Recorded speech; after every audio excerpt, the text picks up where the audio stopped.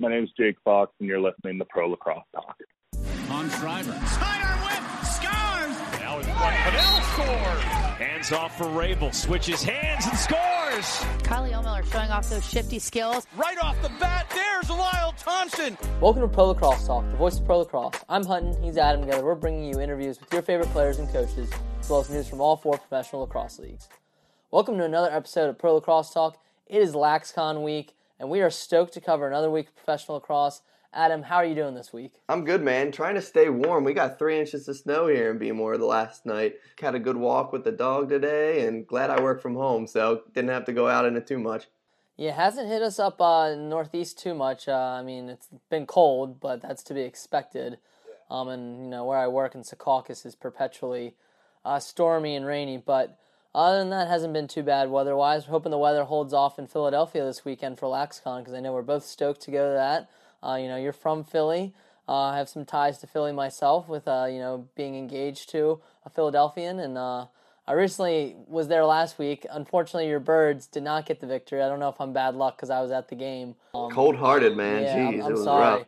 Maybe it was the fact that I did wear an Eagles shirt, but I was wearing my Ravens hat as well. I had to rep both Birds. So I don't know if that had anything to do with it.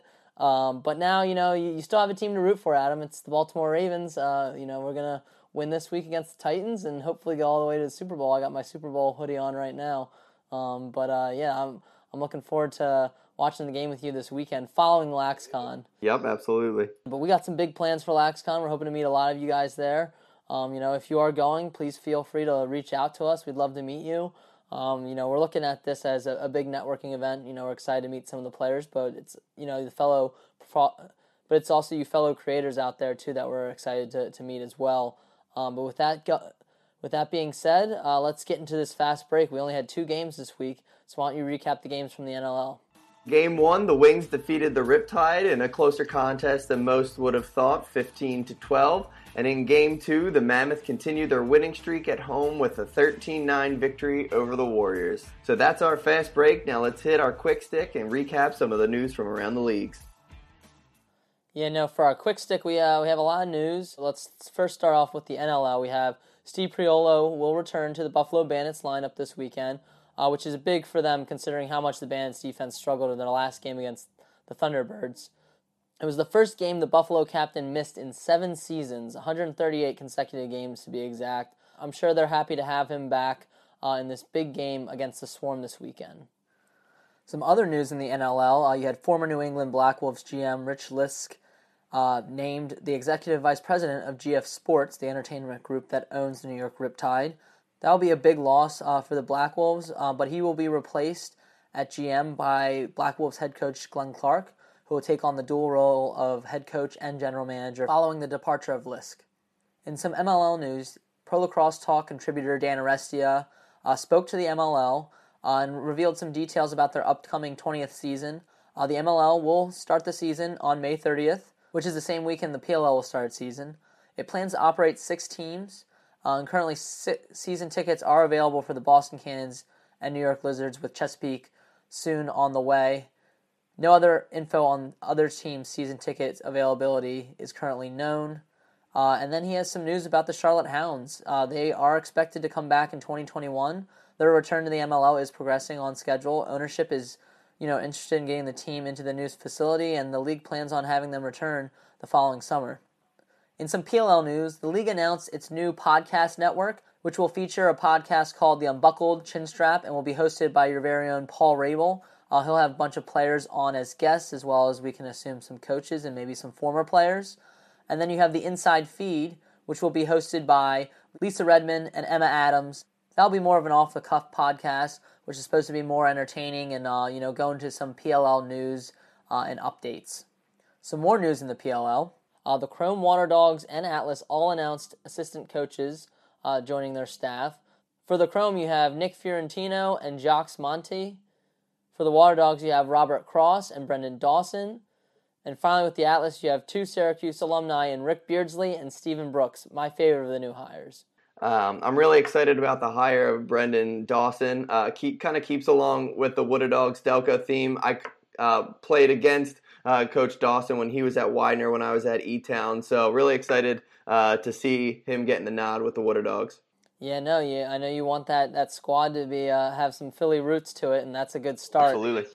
And then also in the PLL, they announced that they will return to Gillette Stadium in Foxborough for week 1 of its regular season on May 29th and 30th, this time playing on Friday night and Saturday, presumably. And the Gillette Stadium crew will have a lot more time to get the field ready since the Patriots are now no longer in the playoffs. And I know me and you both were happy about that. Absolutely. Sorry, New England fans.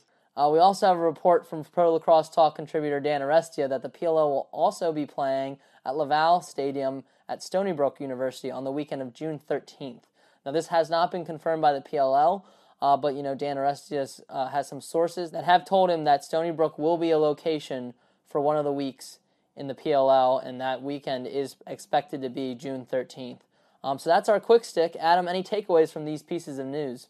Yeah, I'm excited for the PLL to head up to Long Island and play at Stony Brook this season.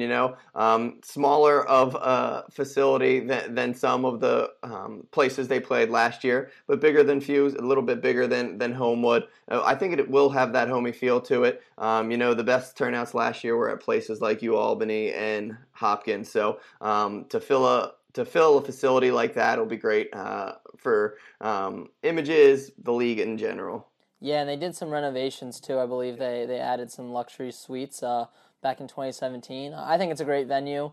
I've heard things that it may be a little bit difficult to get to compared to some other areas in Long Island. But again, I think Long Island's the best spot if you're going for the New York market.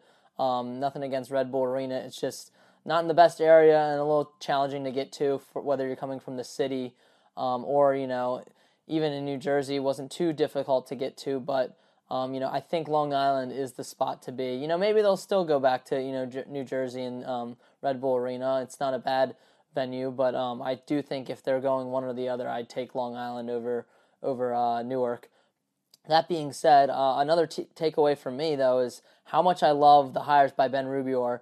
He asked on social media who we think should be added to his staff, and I think he knocked it out of the park, particularly with Beardsley. I mean, he's going to be electric when mic'd up on NBC. If you thought Coach Towers could bring the energy, wait till you get a load of Uncle Ricky. I'm sure he's going to have some memorable moments being mic'd up on the sidelines, and I'm sure, that's an added bonus to having him on this coaching staff. But in terms of the X's and O's, he was a terrific defender at Syracuse. He played 1 year pro with the Rattlers.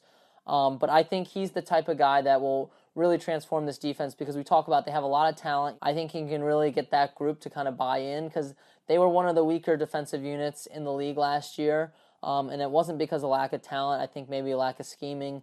And Trevor Baptiste was really able to make up for some of those shortcomings by being able to win so many possessions for the Atlas. So, it was very evident when he was not there in their last game that they had some holes to fill. So I'm looking forward to seeing, maybe Beardsley's able to step in and introduce some new schemes that can kind of help this defense play at its potential. And then it's cool that Stephen Brooks will technically be the first former PLL player to be a coach, having suited up 1 game for the Atlas last year. He didn't play much, but technically he is the first former PLL player to be a coach, and I think he's a great pick as well.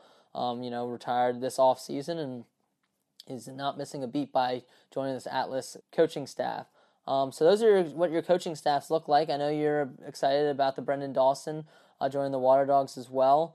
I think it's key to not overlook these assistant coaches and how much they can mean for the teams that they are on. We talked about how Tony Resch really helped with that Archers defense. The Redwoods are looking to replace Don Marzano, who announced that he would be stepping down. We've actually heard from Dan Arestia as well that we could be getting news on a potential replacement for him, whether it be the end of this week or early next week. So be on the lookout on our social media for that. But that really wraps up our quick stick discussion. We kind of looked at what the coaching staffs are going to look like. Now let's take a look at what these teams may look like in 2020. We are less than a week away from January 13th, when the original 6 teams' protected players rosters are due. Dan Arestia put up a nice article breaking down the challenges each team will face in deciding their rosters. And we gave our picks for each team. So let's discuss them right now, Adam. We'll start with the defending champion, Whipsnakes. Adam, me and you both decided that we would keep Kyle Bernlohr, Bryce Young, Matt Dunn, Matt Rambo, Ryan Drenner, Jake Bernhardt, Mike Chanichuk, Connor Kelly, Michael Earhart, and Joe Nardella. That leaves one spot left. I chose to keep Ty Warner. You chose to keep John Haas. Talk me through your rationale for keeping these 11 guys, and why'd you choose Haas over Ty Warner?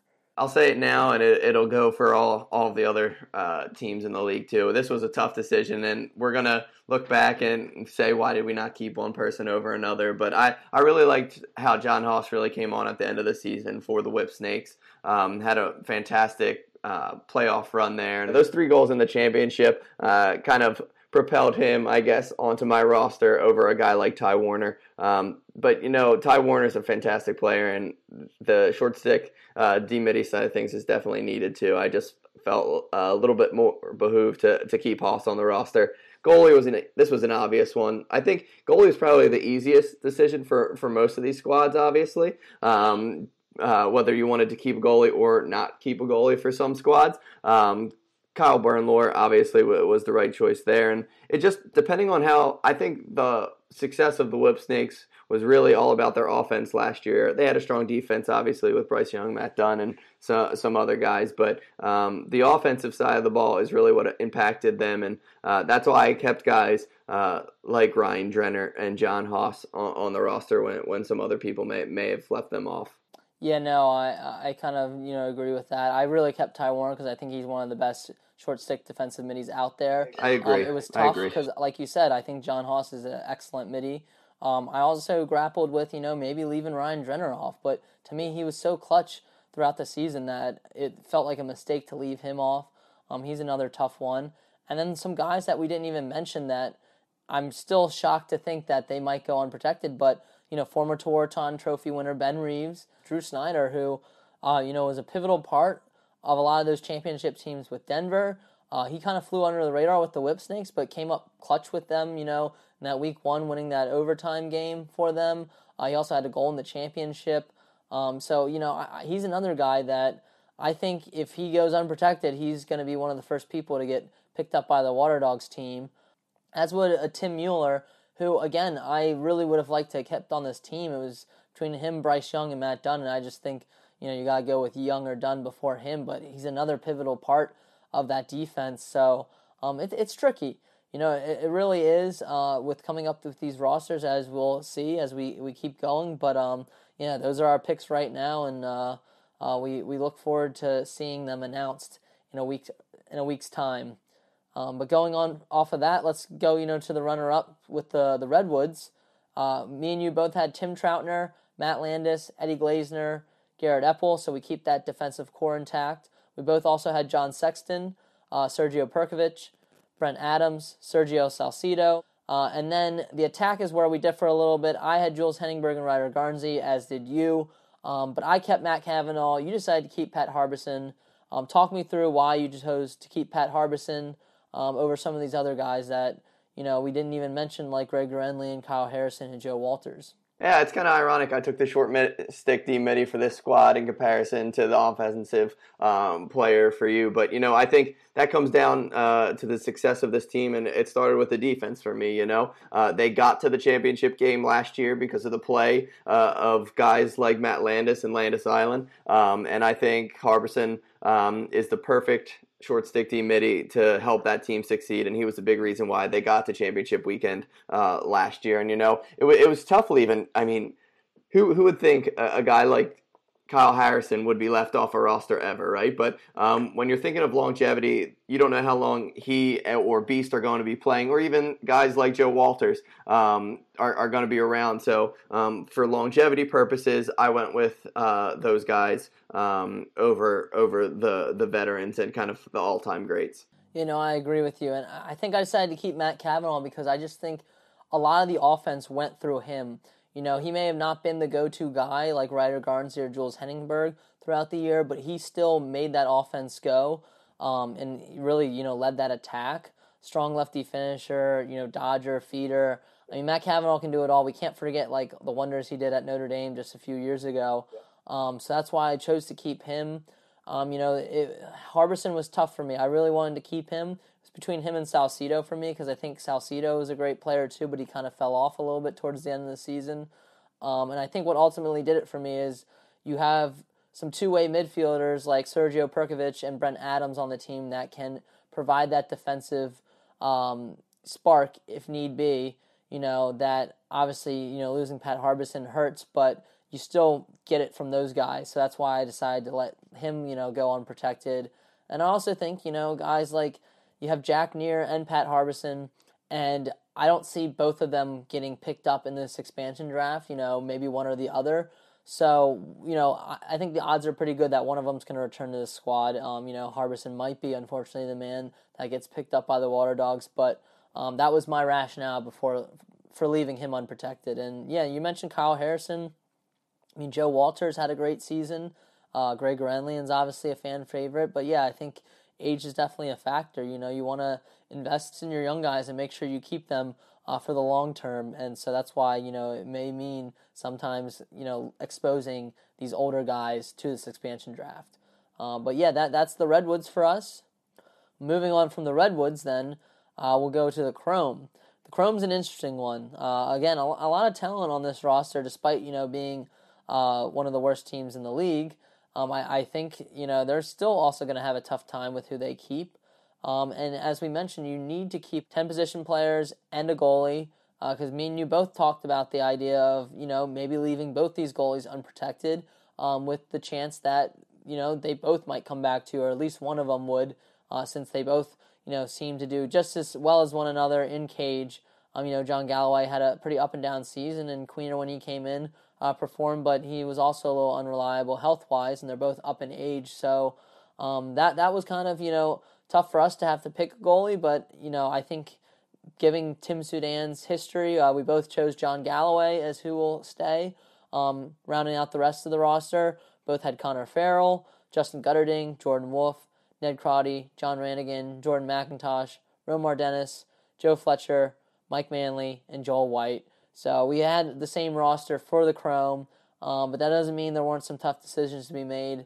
Again, choosing between these goalies based on their season last year, it was difficult, but I think Tim Soudan's history with Galloway in Rochester with the Rattlers is why he'll get protected. And then, Joe Fletcher is another one that's, been talked about maybe leaving him unprotected since he didn't play a full season, but I think when he came in, he was by far one of their best polls when he did join the team in what it was, week 5, I believe. So I think you protect him, and you leave some of these other guys exposed, maybe like Chris Sabia and Ryan Flanagan. Unfortunately, another name we didn't mention on there was Matt Danowski, who was obviously, again, getting up there in years. I think that's kind of the MO for a lot of these rosters is, looking at players' age. But he's another guy that, definitely produced for the Chrome, and I think, he could, make an impact on the Water Dogs squad if he does get drafted. Yeah, I don't think there's too much more to add since we both had identical rosters with this. But like you said, I really feel this team has just as much firepower and skill to be competitive going forward, despite being at the bottom of the table at the end of last season. Yeah, no, I'm definitely looking forward to seeing, how Tim Soudan reunites with a lot of his former Rattlers players and, see where this Chrome goes in this new direction. Going off of that, though, we'll go to the Chaos, who arguably had the most disappointing end to a season. In terms of the rosters here, we both had Blaze Reardon, obviously in net, Connor Fields, Josh Byrne, Miles Thompson, Jake Vaccaro, Miles Jones, Deemer Class, Troy Ray, Mark Lassini, Jared Newman, and Jack Rowlett. Again, our rosters are the same for the Chaos, but that doesn't mean it wasn't without some tough decisions. I know, Kevin Buchanan's name has been tossed around. Deemer Class has, kind of been one of those bubble guys, and I think he had a really strong start to the season, and then it looked like he had an injury towards the end of the season, didn't play in a few games at the end, but I think he's a guy you still have to protect in my mind. And, some other guys we didn't mention, at face-off, Tommy Kelly, he was their guy. They didn't really have a face-off controversy, but me and you both chose to leave him unprotected. I think we're expecting, maybe some other guys to go out there or them to be more focused on getting a guy in the draft. But I don't know. I left him unprotected, but he's a guy that I could easily see get drafted. I don't know. What are your thoughts on some of these guys that could be on their way out from the Chaos team? Yeah, it's pretty crazy to think between the squads we've already talked about and a guy like Brody Merrill, you could probably create greatest of all time roster based off of the guys we've had left off some of these squads. But like I said, for longevity purposes, for long-term success, I don't foresee a guy like Brody playing for too much longer. I'm really interested to see what guys like Curtis Dixon and Dane Smith do. Depending on how a squad like the Water Dogs want to create a team, is it going to be heavily Canadian? Is it going to be heavy box guys? I don't see a lacrosse team that wouldn't be interested in guys like Curtis Dixon and Dane Smith. So it's going to be interesting to see what happens, but I'm happy with the guys we kept for this squad. Yeah, so am I. No disrespect to Brody Merrill. I mean, I think he still has a lot left in the tank, and I could see him, getting protected still over some guys like, we mentioned maybe Deemer Class or Troy Ray. Again, it's kind of what you want to gamble, too, with. Like, I think a Curtis Dixon and Dane Smith would do wonders on the Water Dogs team, but I don't see them getting taken ahead of a lot of these other guys that got more playing time in the PLL. So it's interesting. You kind of have to pick your poison with this. And the Chaos also have a huge advantage in having 3 members of the military and Matt Reese, Johnny Surdick, and Grayson Terrain. So those guys, will be staying. They don't have to be protected as part of this 11-man roster. And then Austin Stotts is considered a rookie holdout as well. And, I mean, if he comes back healthy and, joins this attack unit, there's another piece that, could really do wonders for the Chaos. So I think the Chaos are sitting pretty good right now in terms of who they have to protect. Again, you might lose a guy like a Tommy Kelly and a Brody Merrill if you don't protect them. But overall, I don't think they're going to see too much turnover after this expansion draft. And going from there, we'll go to the Atlas, who we discussed, are going to be helmed by Ben Rubior. We both chose to keep all-star goalie Jack Kincannon, face-off guy Trevor Baptiste, Ryan Brown, Eric Law, Kieran McCardle, Ryan Conrad, Connor Busick, Kyle Hartzell, Tucker Durkin, and Cade Van Raphorst. And then, of course, at the end, we did decide to keep Paul Rabel, despite us both thinking that Paul could be a guy that goes unprotected. Now, we don't know, if he's going to have a say in whether he makes that 11-man roster or not, if it's up to Ben Rubior or if he's, talking with Ben Rubior, but he's another guy that I think's kind of on the bubble here, not because of, it's more just his age again and the fact that I think there's some young talent on this team that you'd really, prefer to protect. Again, he's more of an offensive midi, and, you'd probably rather have a Ryan Conrad long-term who can play both ways. I don't want to do a disservice to Paul Rabel. We actually led the league in secondary assists. Joe Keegan told us that, 8 secondary assists, which I thought was low in general, but it's just a testament to how a lot of these teams are really winning their one-on-one matchups. And a lot of goals in the PLL, were either unassisted or only took 1 assist to score. So I don't think you can overlook Paul Rabel's impact to a team like this, but he is another guy that is in the tough decisions group, along with midfielder John Crawley as well. Who do you think, though, is really favorable that might go unprotected from this team that could easily be picked up by the expansion?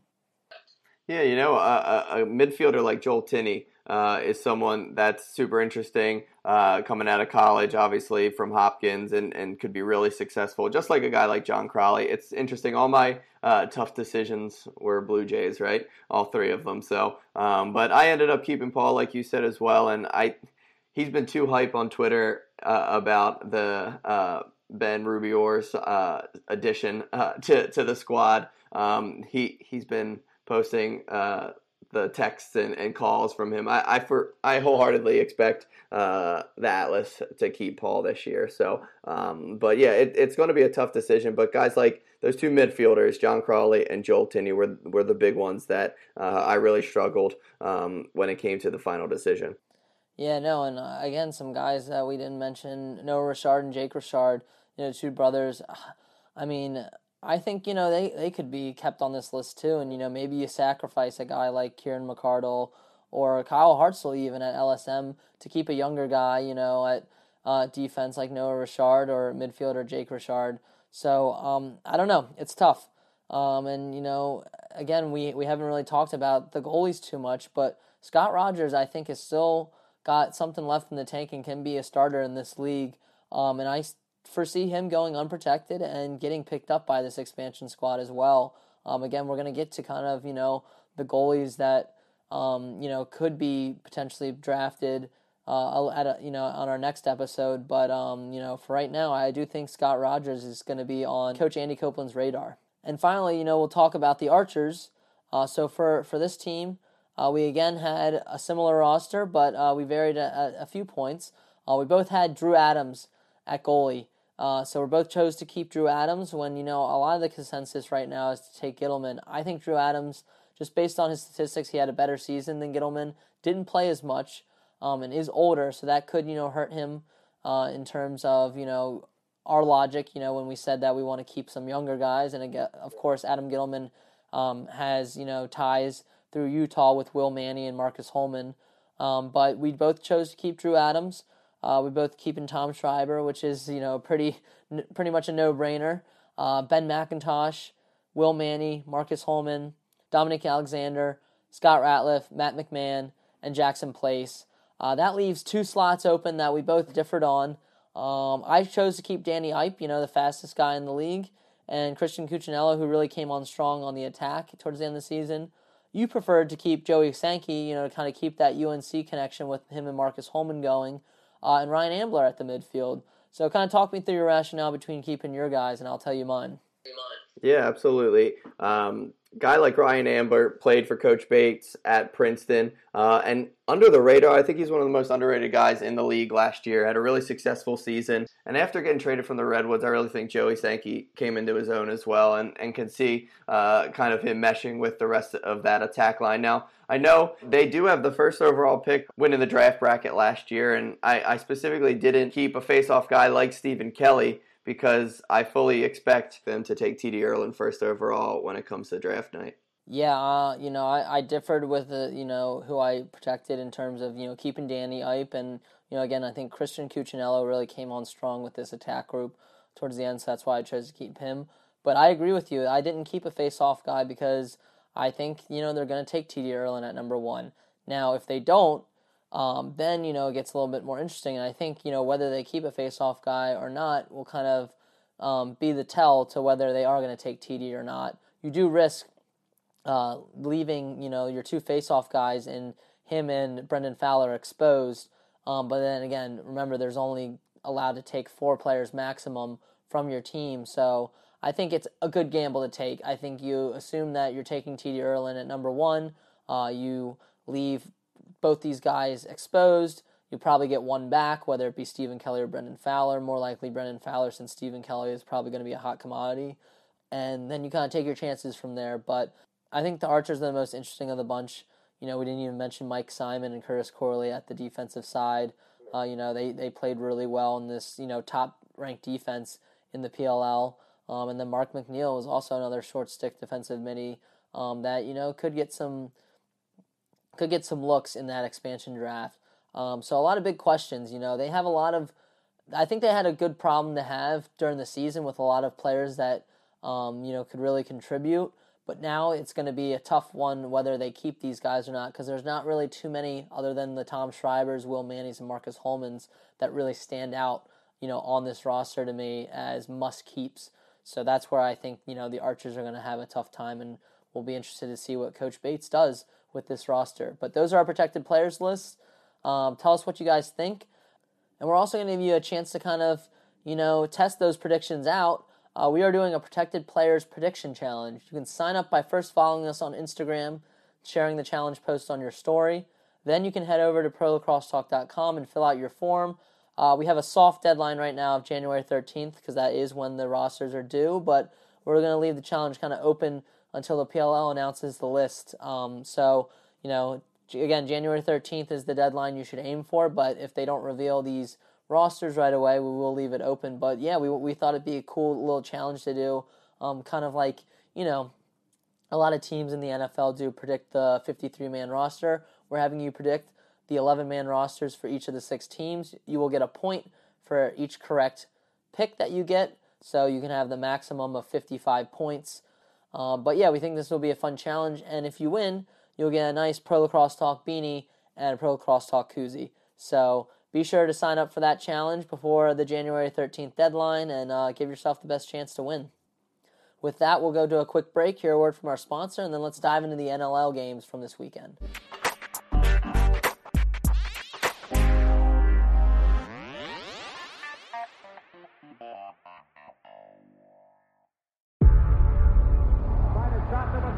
Before history is written, it's played. Before it's frozen in time, it's fought one shift at a time. Before it's etched in silver, it's carved in ice. What happens next will last forever. The Stanley Cup Final on ABC and ESPN Plus begins Saturday. Today's show is being brought to you in part by Stitcher Premium. You can use Stitcher Premium to listen to shows ad-free such as Conan O'Brien Needs a Friend, My Favorite Murder, Wolverine the Lost Trail, or our favorite, The Fantasy Footballers. For only $4.99 a month or $34.99 a year, you get access to Stitcher Originals, bonus episodes, and comedy albums. Better yet, if you go over to Stitcher.com/premium and use the promo code lacrosse today, you can get 1 month free. So head on over to Stitcher, sign up, and get your free trial today.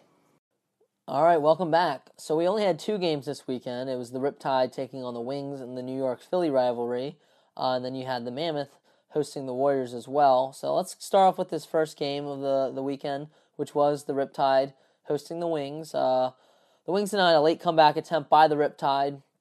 Again, the Riptide fall to 0-5. They continue to look better as the season progresses, but they're still not there yet. I think they're still a long ways away.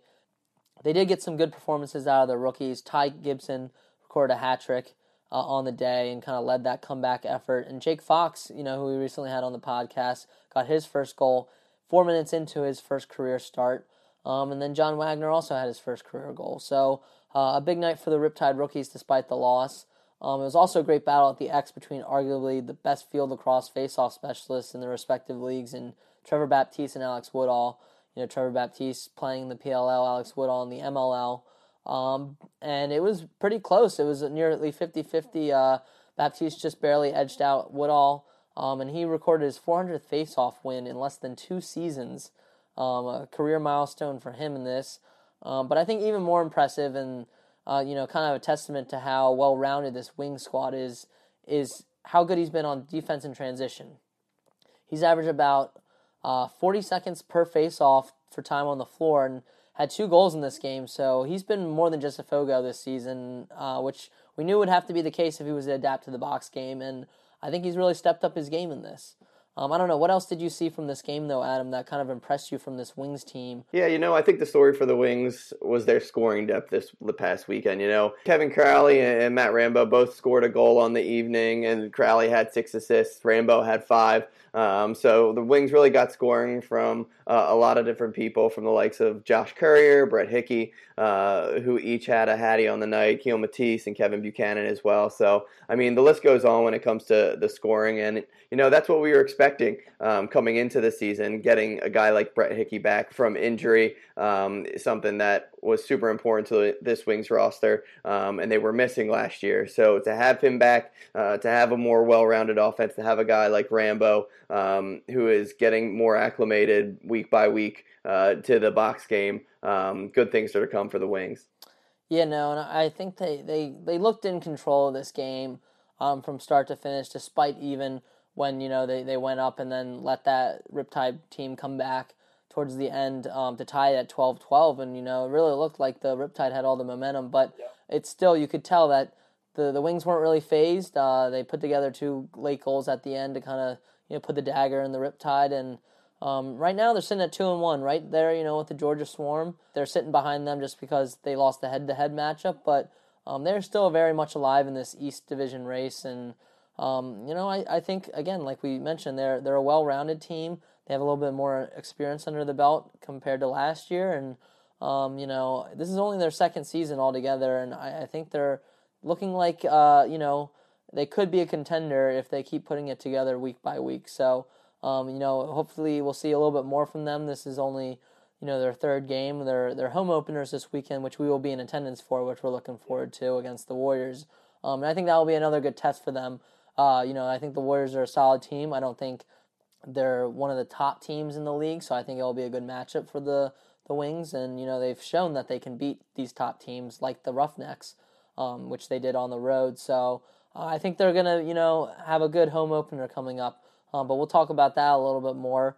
Another game that we want to talk about, I just mentioned the Warriors, is this Mammoth Warriors game. Really, really fun game to watch. Tell me what you saw from both these squads that impressed you and what you think they really need to improve on. Yeah, you would have expected a lot different of a result if you had only watched the first 5 minutes of this one. The Warriors jumped to a quick 4-0 lead in that short time span, and it really looked like the Mammoth were asleep. But luckily for Colorado fans, they really found their sea legs and made this one a pretty competitive contest. It was tied going into the fourth quarter, but ultimately pulled away by scoring 5 of the last 6 goals in that fourth quarter. So it was a bounce back in large part to the play of goalie Dylan Ward, who continued his stellar year despite that first quarter hiccup. Ward only let up 5 goals the remainder of the game and ended the night with 38 saves on 47 shots. So another awesome performance for him. I'm sure he doesn't think those first few minutes were great, but solid overall night for him. So what did you see from the Mammoth in this one, Hutton? Yeah, Joey Capito really had a big night on the offensive front. He had a hat trick and 2 assists. I just think this Mammoth team is, firing all cylinders right now. They're clicking on offense and, playing pretty well in front of Dylan Ward on defense. But, when you have an all-star goalie like Dylan Ward, he's going to really keep you in any game. And that's, I think, what you've seen from this Mammoth team is consistency. They've played 4 quarters every game that they've played. They've been in every game. They haven't really gotten down in too many games, and when they have, they've been able to surge back and, really take it to the teams that they face. I mean, I think we saw it in that Georgia game where the Swarm, kept one-upping them, and it looked like the Swarm were, just going to win this shootout between them, and they shut them down in that fourth quarter and, were able to string a few goals at the end to get that victory against Georgia. So right now, they're looking like the best team in the West to me. I think, no doubt. Again, Vancouver's a good team, but, I just think the Mammoth are looking too strong right now, and they'll have another, big test against the Thunderbirds, who are undefeated. So I think it's going to be another great matchup. I don't think this schedule has been too easy for the Mammoth, and here they are at 3-1. So I think they're the team to beat in the West, and definitely a tough result for Vancouver, who's still trying to find their way on the offensive side of the ball. I mean, to start out 4-0 in the Loud House, you couldn't have asked for a better start, and to kind of squander that away was very disappointing to see. But despite the loss, the familiar faces like Keegan Ball and Logan Schuss, Mitch Jones continue to do well.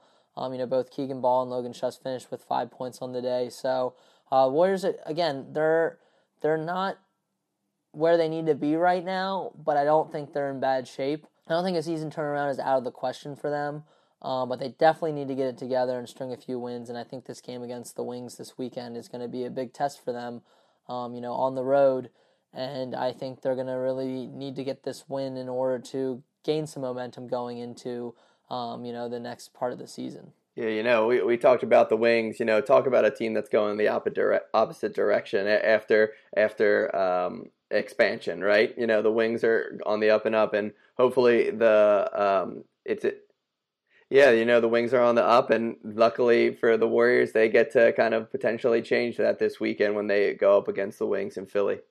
It's going to be a great matchup. We're looking forward to seeing it in person. But going off of that, let's touch on our NLL Fantasy Lacrosse Pick'em Challenge. First, let's go over our top fantasy performers this week. In cage, you had Dylan Ward, who led the league with 9.25 fantasy points, followed by Alex Buquet, who had 9 points. At forward, you had Kevin Crowley, who had 8.25 points. Logan Schuss followed him with 7.25 points, and then Matt Rambo had 7. At the transition and defensive slot, you had Joey Capito at 7.25 points, leading that defensive transition position. And then Andrew Suter followed him with 6 points. And then Trevor Baptiste, who we mentioned had a really big day, had 5.5 points. We mentioned Kevin Crowley earlier. He was your Epic Lacrosse Fantasy Lock. He got you, again, 8.25 points off of his 1 goal, 6 assists, 1 loose ball, and 1 caused turnover. Your lock couldn't have been more spot on. My Epic Lacrosse Fantasy Lock was Matt Beers, who had a goal and 12 loose balls for 4 points. Not as big a day as some of his other defensive counterparts, but still got me a solid number of points for a defenseman. But now that we're heading into Week 7, Adam, I have to ask, who is your Epic Lacrosse Fantasy Lock for this weekend? You know, I'm going to kind of go the same way you did last week. We always give the offensive side of the ball some love, so I'm going to go the defensive side of the ball and go with Toronto Rock defender Brad Cree. You know, last season he didn't face off as much as he did this year, and this year he already has over 60 face-offs, and I think that shows for the uptick in loose balls so far this season. He's found a few players for a few assists this season, and going against a franchise like Rochester this week. And, you know, Brad Cree's only ever scored no more than 1 goal a season. What better game to score his goal than against this franchise in Rochester? All right, I like it. And for me, I'm taking Georgia Swarm's Randy Stotts. He has only 1 goal this season, actually, but 14 assists. And as you know, in our Fantasy Lacrosse Pick'em, assists count just as much as goals. And I really think he's going to get in the goal column. So I fully expect him to have a big day against the Bandits. Again, this offense really runs through him and the Thompson brothers, so I expect him, to have a big fantasy week. Lock it down. So those are our Epic Lacrosse Fantasy Locks. Let us know your lock by tweeting us your pick using the hashtag Epic Lacrosse Fantasy Lock, and give yourself a chance to win one of those weekly prizes of an Epic Lacrosse head. But that wraps up our fantasy section this week. We'll go to a quick break, and then we'll get back and discuss these game picks for this weekend.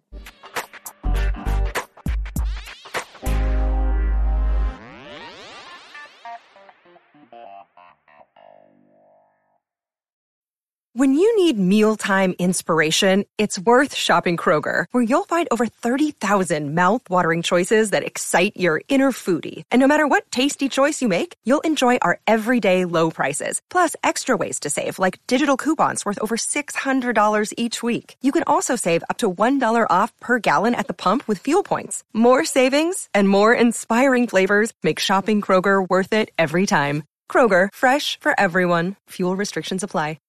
Today's show is being brought to you in part by Stitcher Premium. You can use Stitcher Premium to listen to shows ad-free such as Conan O'Brien Needs a Friend, My Favorite Murder, Wolverine the Lost Trail, or our favorite, The Fantasy Footballers. For only $4.99 a month or $34.99 a year, you get access to Stitcher Originals, bonus episodes, and comedy albums. Better yet, if you go over to Stitcher.com/premium and use the promo code LACROSSE today, you can get 1 month free. So head on over to Stitcher, sign up, and get your free trial today. All right, so welcome back. Let's get into the pick and roll. This past week, we only had 2 games. We both went 1-1. Obviously, Adam, you had the Wings, but you also picked Vancouver, where I picked the Mammoth and the Riptide. I am now 16-6 overall. Adam, you are 12-10. So you still have some ground to make up, but you didn't lose any ground this week as well. But let's go into these games to start. We have the Warriors and the Wings on Friday night, which we'll be at. Who are you picking in this one? You know, it's the Wings home opener in front of the Philly faithful. And I think Vancouver has something to prove, coming off this most recent loss, but get one more win and they're back to 500. Warriors have a lot to prove. So I'm going to take them in this one, and I think it's going to be a big offensive game. I think Logan Schuss is going to have a big one in front of a big crowd. All right, well, I'm going to take the hometown team and go with the Wings. Again, I think it's going to be a tough matchup for both these teams, but, the Wings are on the up right now, and the Warriors, I think, still need to figure it out on how to put together a complete game. Matt Rambo, again, is going to have a big day in this one. Being the home opener and being a Philly guy, I expect him to really show out for this one. Moving on from that, we have a Saturday matchup in Halifax between the Mammoth and the Thunderbirds. Adam, who do you like in this game? other than the game we're going to, I think that I'm most excited to watch this one. You know, two teams at the top of their divisions right now. I'm really excited to watch this one, and I'm going to have to go with Halifax to stay undefeated. And I'm going to go with Stephen Keogh continuing his early season success. All right, I'm going Mammoth in this one, for a lot of the reasons I mentioned earlier in our NLL discussion from this week. And I like, Dylan Ward again to have a big day and kind of lead this squad and knock off the Halifax Thunderbirds and hand them their first loss of the season. Moving on from that game, at 7 p.m. on Saturday, we're going to have a Nighthawks Rock rematch. The Rock ended up beating the Nighthawks earlier this season, but the Nighthawks played them pretty well. So I personally am going to go with the Nighthawks, I think, in this one. I think Sean Evans is really going to get this squad up. I think he's really come on strong these last couple weeks. And I think, the Nighthawks are in a little bit of better shape compared to the Riptide in terms of expansion franchises. So I think they upset the Rock this weekend. I know this was one that's surprising, and we may be in the minority, but I was going Rochester in this one as well to get their first W of the season. All right, so I like it. We're both on the Rochester bandwagon this week to get the upset. Now let's discuss this Bandits Swarm game, which is taking place at the same time. The Bandits are visiting in Georgia. They're coming off a pretty rough loss to the Halifax Thunderbirds 2 weeks ago. And they're playing, a Swarm team that also is coming off a loss and looking to get another win. So who do you like in this one, Adam? This is going to be a good one. Two teams that are really hungry to stay where they are in the standings and move up. I'm going to take Buffalo in this one. I know it's in Georgia, but I'm going to have to take the Bandits in this one to get back in the win column after a tough loss last week, and I think Dane Smith plays well. All right, I'm going to take the Swarm. I think they're going to be at home. They're a little bitter off after that Mammoth loss, and I think Shane Jackson's going to have a big day. With that, we have our final game of the weekend on Sunday at 4 p.m. The Rush are taking on the Seals. I'll go first with this one. I'm going to take the Seals in this one. They're coming off a gutsy win in overtime over the Vancouver Warriors last week. They're playing a Rush team that has played really well. Obviously, Evan Kirk had a phenomenal day in cage 2 weeks ago, but I think the Seals are kind of hitting their stride right now. I think they're still lacking some power on the offense side of the ball. Obviously they're missing Austin Stotts and Casey Jackson, but those guys should return to the lineup soon. But I think, they're kind of at a crossroads right now. They got that big win. They got some momentum. And I think they get the upset against the Rush. Yeah, I'm going the opposite way. I think Saskatoon's going to come out and get a big victory here. Robert Church is my player to watch. So those are our game picks this weekend. We do have some things we want to tease. Our interview with Denver Outlaws goalie Kai Iamoto is up and has been released earlier this week, so feel free to check that out. His story is pretty remarkable. He came over from Japan. He really wanted to be an MLL pro. He worked hard and eventually cracked that Denver Outlaws practice squad and then the roster.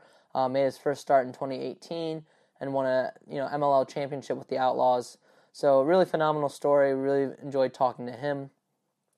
We also have our interview with Cannons attackman Mark Cockerton, which will be up early next week, so be on the lookout for that as well. We want to remind you guys to sign up for either or both of our two challenges we have going on. First, our Protected Players Prediction Challenge, and we're giving away, like we said, a Pro Lacrosse Talk koozie and beanie.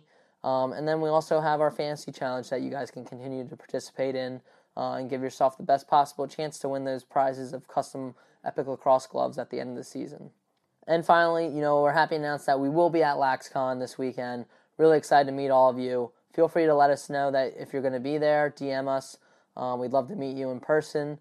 We'll also be walking around to all the various booths. So if you have a booth at LaxCon, we'll definitely try to stop by and talk to you. So feel free to let us know if you're going to be there. We look forward to meeting you guys.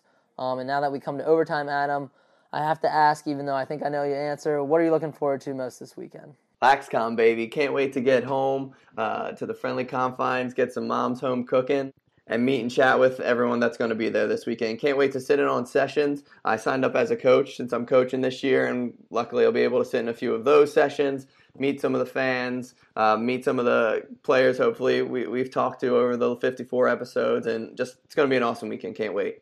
Yeah, no, of course, mine is LaxCon as well. I'm particularly excited about Joe Keegan's presentation. I think he's analyzed every PLL goal and is going to go through a lot of different statistics from the first season of the PLL and really talk about where lacrosse analytics is going. So that's one of the talks I'm really looking forward to. A lot of great talks, though, at LaxCon. So many that we probably won't even be able to hit them all, but we're looking forward to, going to LaxCon this year. And as I said earlier, we're hoping to meet all of you. So feel free to reach out. But that wraps up episode 54. Again, thank you guys all for listening. Please subscribe and consider leaving us a review if you enjoyed this episode. And we hope you tune in next time to Pro Lacrosse Talk.